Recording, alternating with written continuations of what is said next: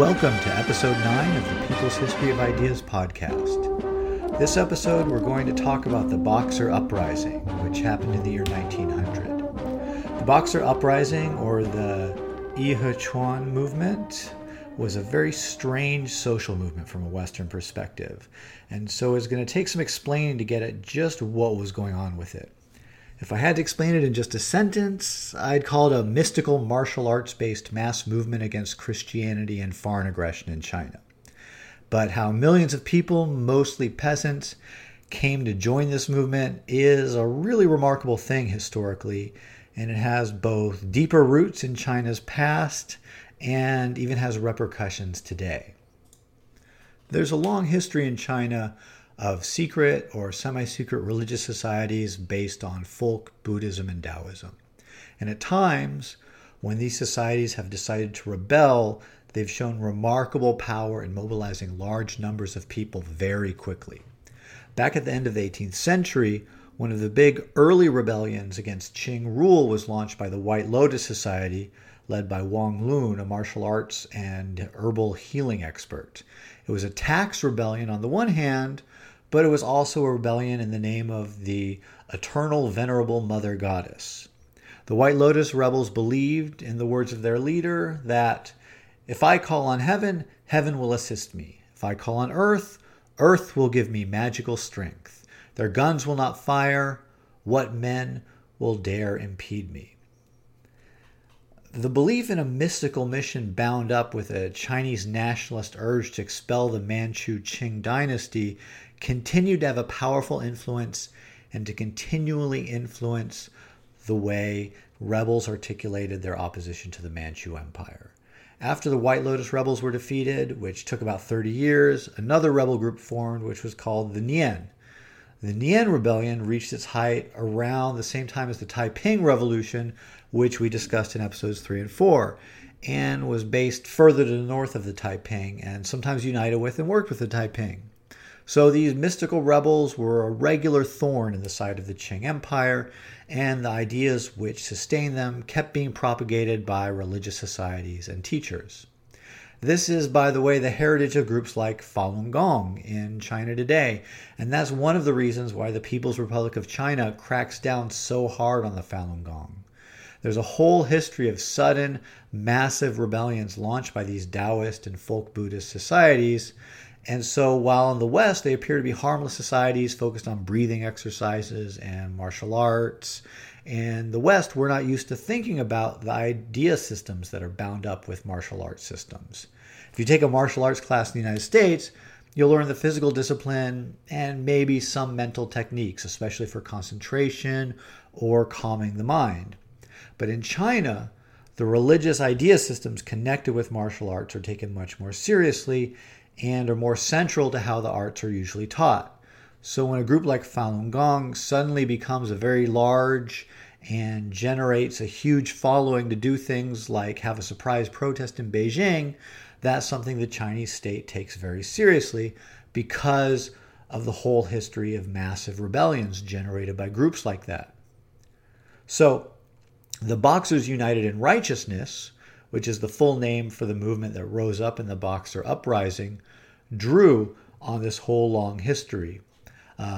Yihechuan can also be translated as righteous and harmonious fists, which might be a better translation, although it's less commonly used, since Boxer gives a kind of inaccurate idea of the type of martial arts which the group practiced.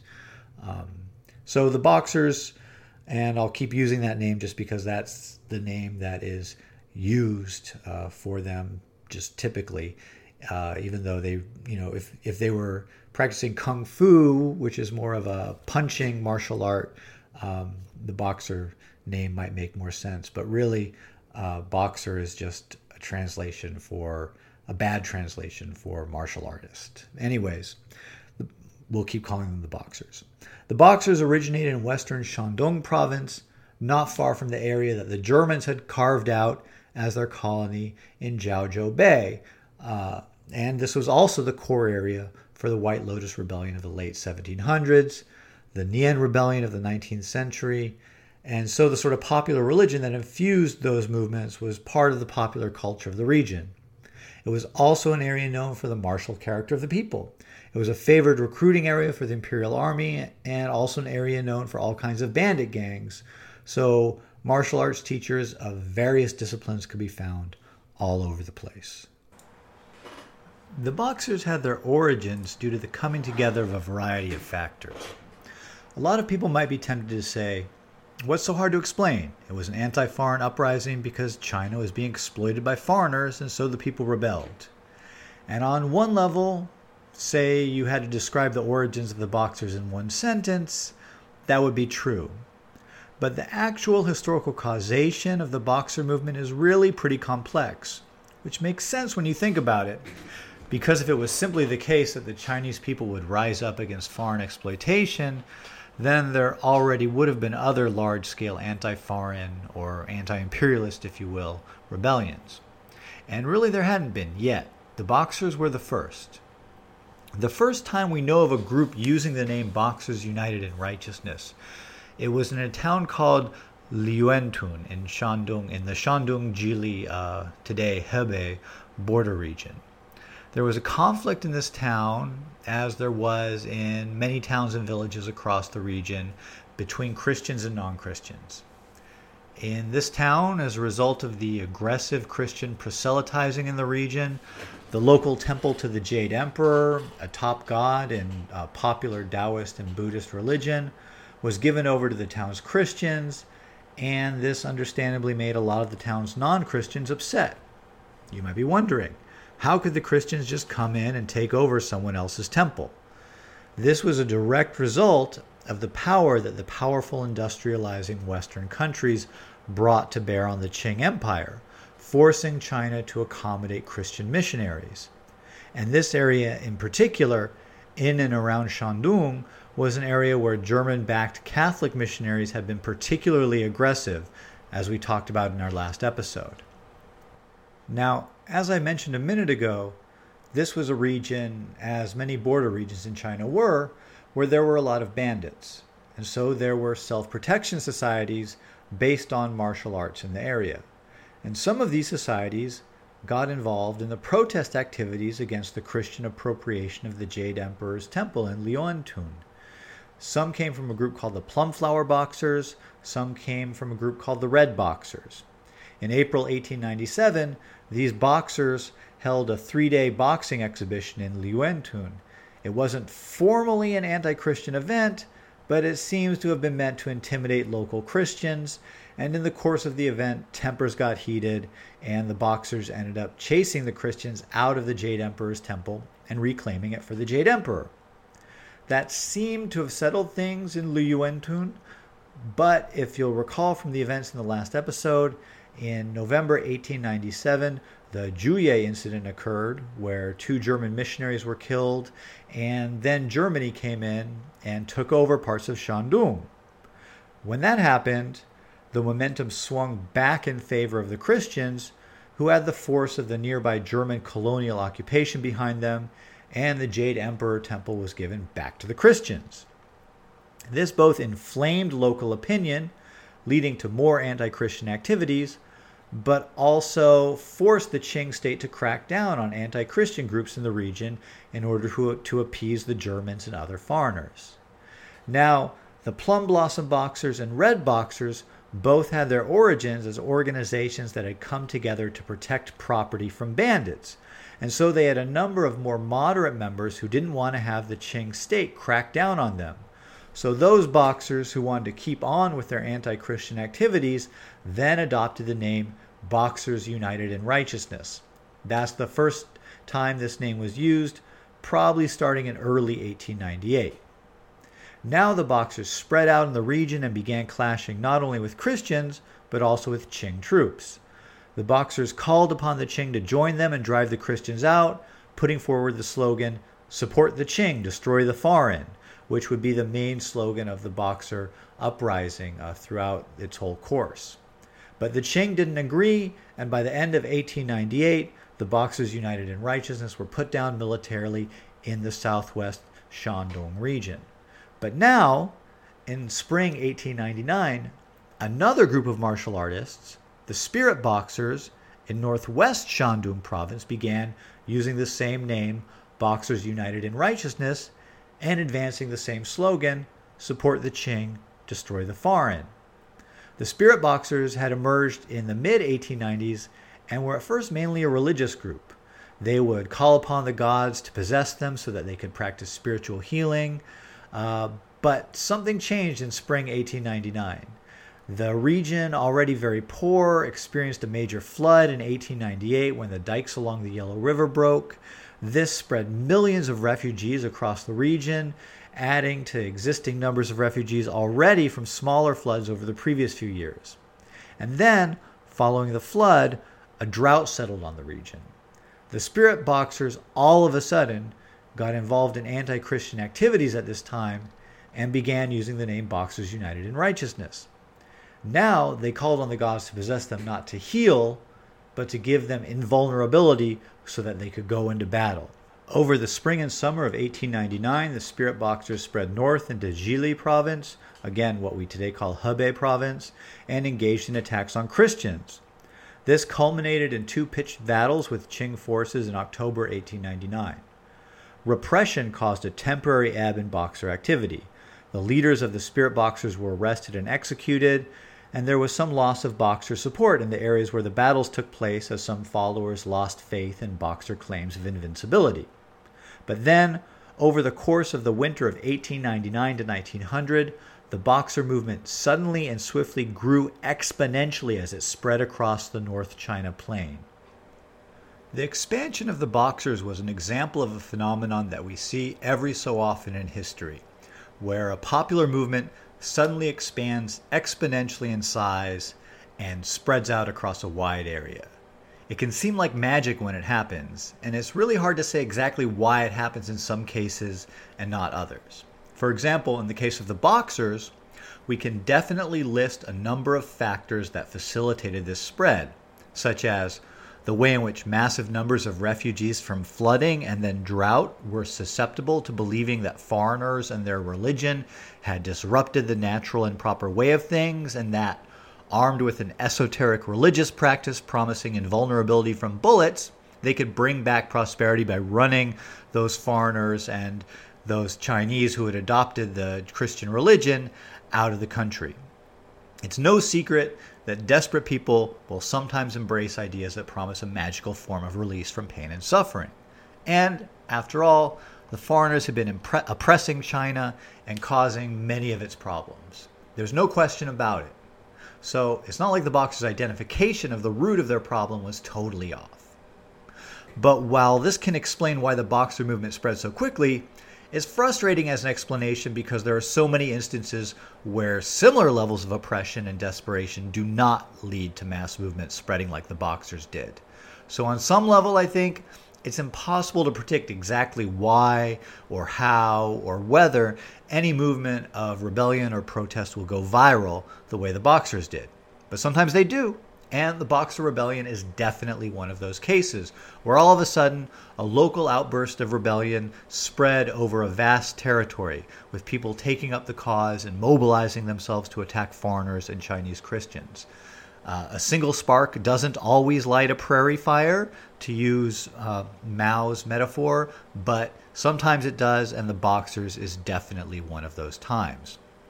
So, to give you a sense of the Boxers' belief system, what they thought they were fighting for and against, I want to read you a piece of propaganda that the Boxers produced.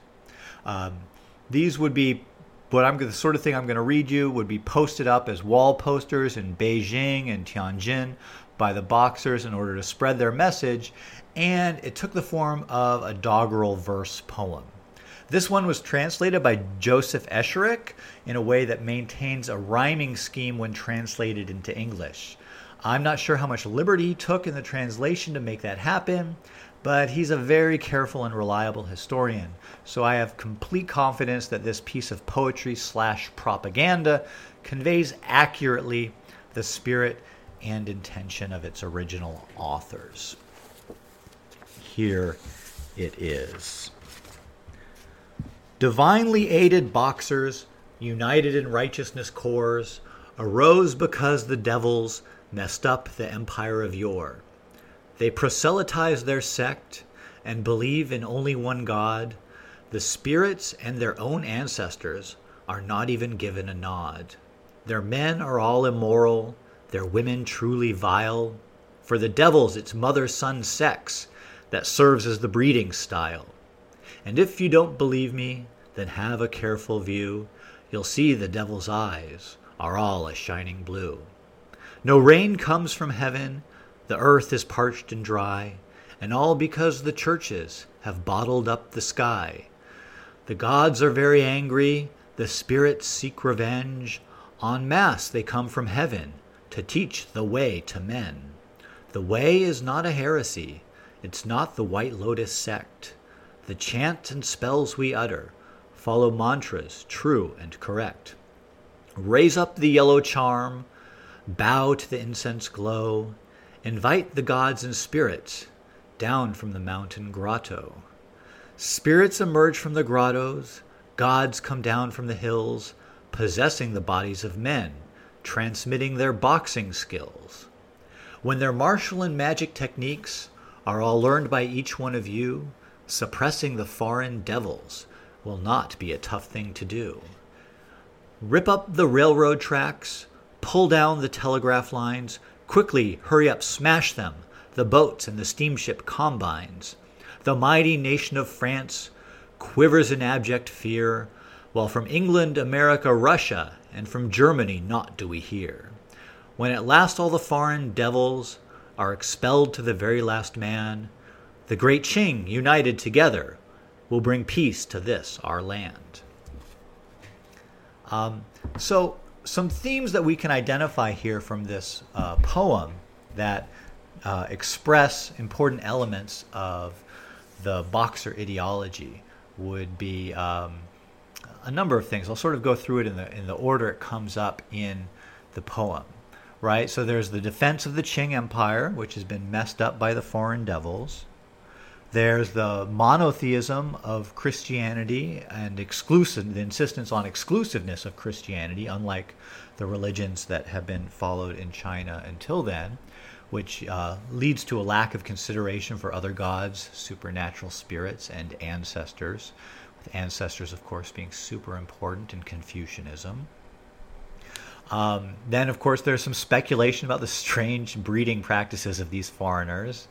And we can see the term blue-eyed devil here in China predating its use in the United States by the Nation of Islam, which is kind of cool. I guess the term blue-eyed devil just has a sort of universal appeal. Then there's the notion that the drought had been caused by the church building of the Christians. This reflects both the belief that the feng shui of the land, the geomantic energies inherent in the earth, had been disrupted by the building of churches, telegraph lines, and railroads, and also the idea of divine displeasure at the abandonment of traditional religion and the consequent punishment by drought. Then there are a few verses focused on how the Way, the Tao, was being taught by angry spirits in order to fight the Christians, and reference to the use of charms which granted invulnerability to help with the fighting, and the idea of spirit possession to teach martial arts skills. And then it ends with the idea that the victorious Boxers will kick out the foreigners and restore the Qing Empire to greatness. This idea of restoring the Qing rather than rebelling against them is why it makes more sense to call this the Boxer Uprising rather than the Boxer Rebellion. The uprising is directed against foreigners and Chinese Christians, not against the Qing government, even though the Boxers initially clashed with the Qing forces, which were trying to restore order and protect the Christians and foreigners. But over the winter of 1899 to 1900, the Boxers spread so fast that it was impossible for the Qing to suppress them. The overall trend was for the Boxers to emerge in a locality as a group focused on anti-Christian activism, but then, as the movement grew over the first half of 1900, for different local units of the Boxers to come together for major anti-foreign assaults. This culminated in the early summer of 1900 in Boxer assaults on the foreign quarters, the foreign sectors of Tianjin and Beijing, both of which cities had been basically occupied by the Boxers. As you can imagine, There were some officials within the Qing government who were sympathetic to the Boxers, and by mid-June there were government troops who started to join in with the Boxers in attacking foreigners. And on June 21st, the Empress Dowager Cixi took the side of the Boxers and issued a declaration of war against the foreign powers. The Empress Dowager and the pro-Boxer officials hoped that the Boxers could succeed where Qing military forces had always failed. And in any case, they feared that if they didn't support the Boxers, they might be overthrown by them, since the Boxers controlled Beijing's streets for all intents and purposes. The Qing officials ruling the Yangtze River provinces, however, were firmly opposed to the Boxers and determined to stop the spread of the Boxers to the south, even guaranteeing the security of the foreigners in that region while the Qing went to war with the foreigners in the north. Most foreigners in Beijing and Tianjin managed to barricade themselves against Boxer attacks, but missionaries in the countryside were very vulnerable, and by the end of the uprising, over 200 foreigners had been killed. The vast majority of them were missionaries, although some French and Belgian railway engineers were killed, and some diplomats were also killed, such as Germany's ambassador and the secretary of the Japanese legation. Thousands of Chinese Christians were killed, though. But as is usually the case, the number of Chinese killed when the foreign powers retaliated would dwarf the casualties suffered by foreigners and Christians. By the end of the middle of August, a multinational force representing 8 countries, Japan, Germany, Russia, Britain, France, the United States, Italy, and Austria-Hungary, had occupied Tianjin and Beijing. Chinese villages that stood in the path of the foreign army on the march from Tianjin to Beijing were razed to the ground. Kang Youwei, the Chinese liberal reformer who we discussed in our last episode, initially hoped that the foreign forces would restore the Guangxu emperor to real power, but it soon became clear that vengeance was the main goal of the occupying forces. As the foreign army invaded Beijing, the Boxers melted back into the regular population. For troops hell-bent on punishing the Boxers, this meant that they would either have to forego vengeance or just kill a lot of Chinese people.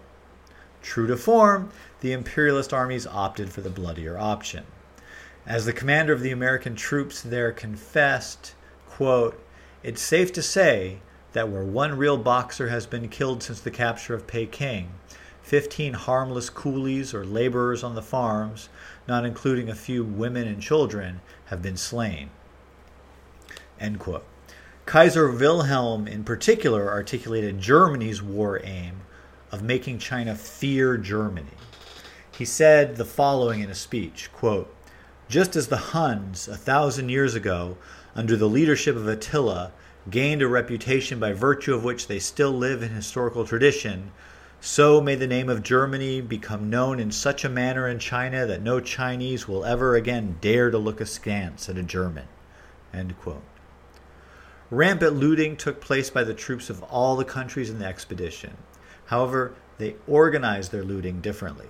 The British required all the loot to be turned in at the British legation so that it could be publicly auctioned, while most other countries allowed their troops to carry off whatever they could carry.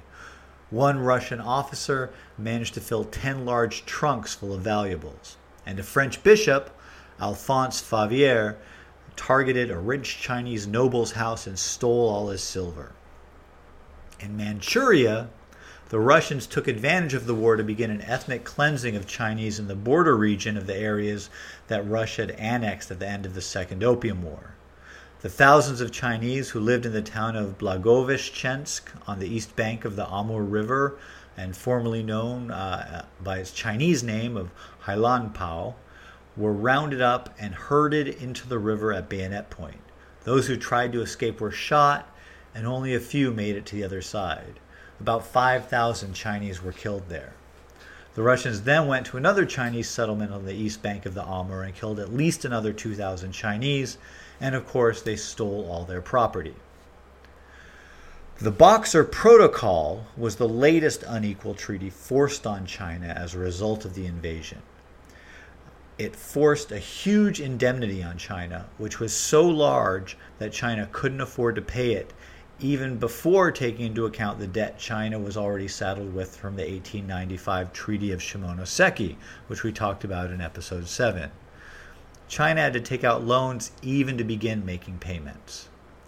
Another provision of the treaty was that foreign troops could be stationed as occupying forces in the treaty port cities, where they would remain until the Second World War. The predatory and opportunistic motivations of the foreign powers in imposing the Boxer Protocol on China is illustrated by something that United States President William McKinley wrote to his Secretary of State when he sent troops to China. He asked bluntly, "May we not want a slice if it, China, is to be divided?" End quote. And that was the overall attitude of the occupying powers. Yes, missionaries and other citizens had been killed by the Boxers. But for the foreign powers, this represented an opportunity to squeeze China once again. It was a welcome justification for intervention, and full advantage was taken of the opportunity.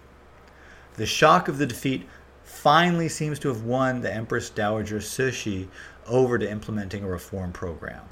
When she returned to Beijing in 1902, she began to implement Guangxu's program from the 100 Days Reform, which we discussed in the last episode.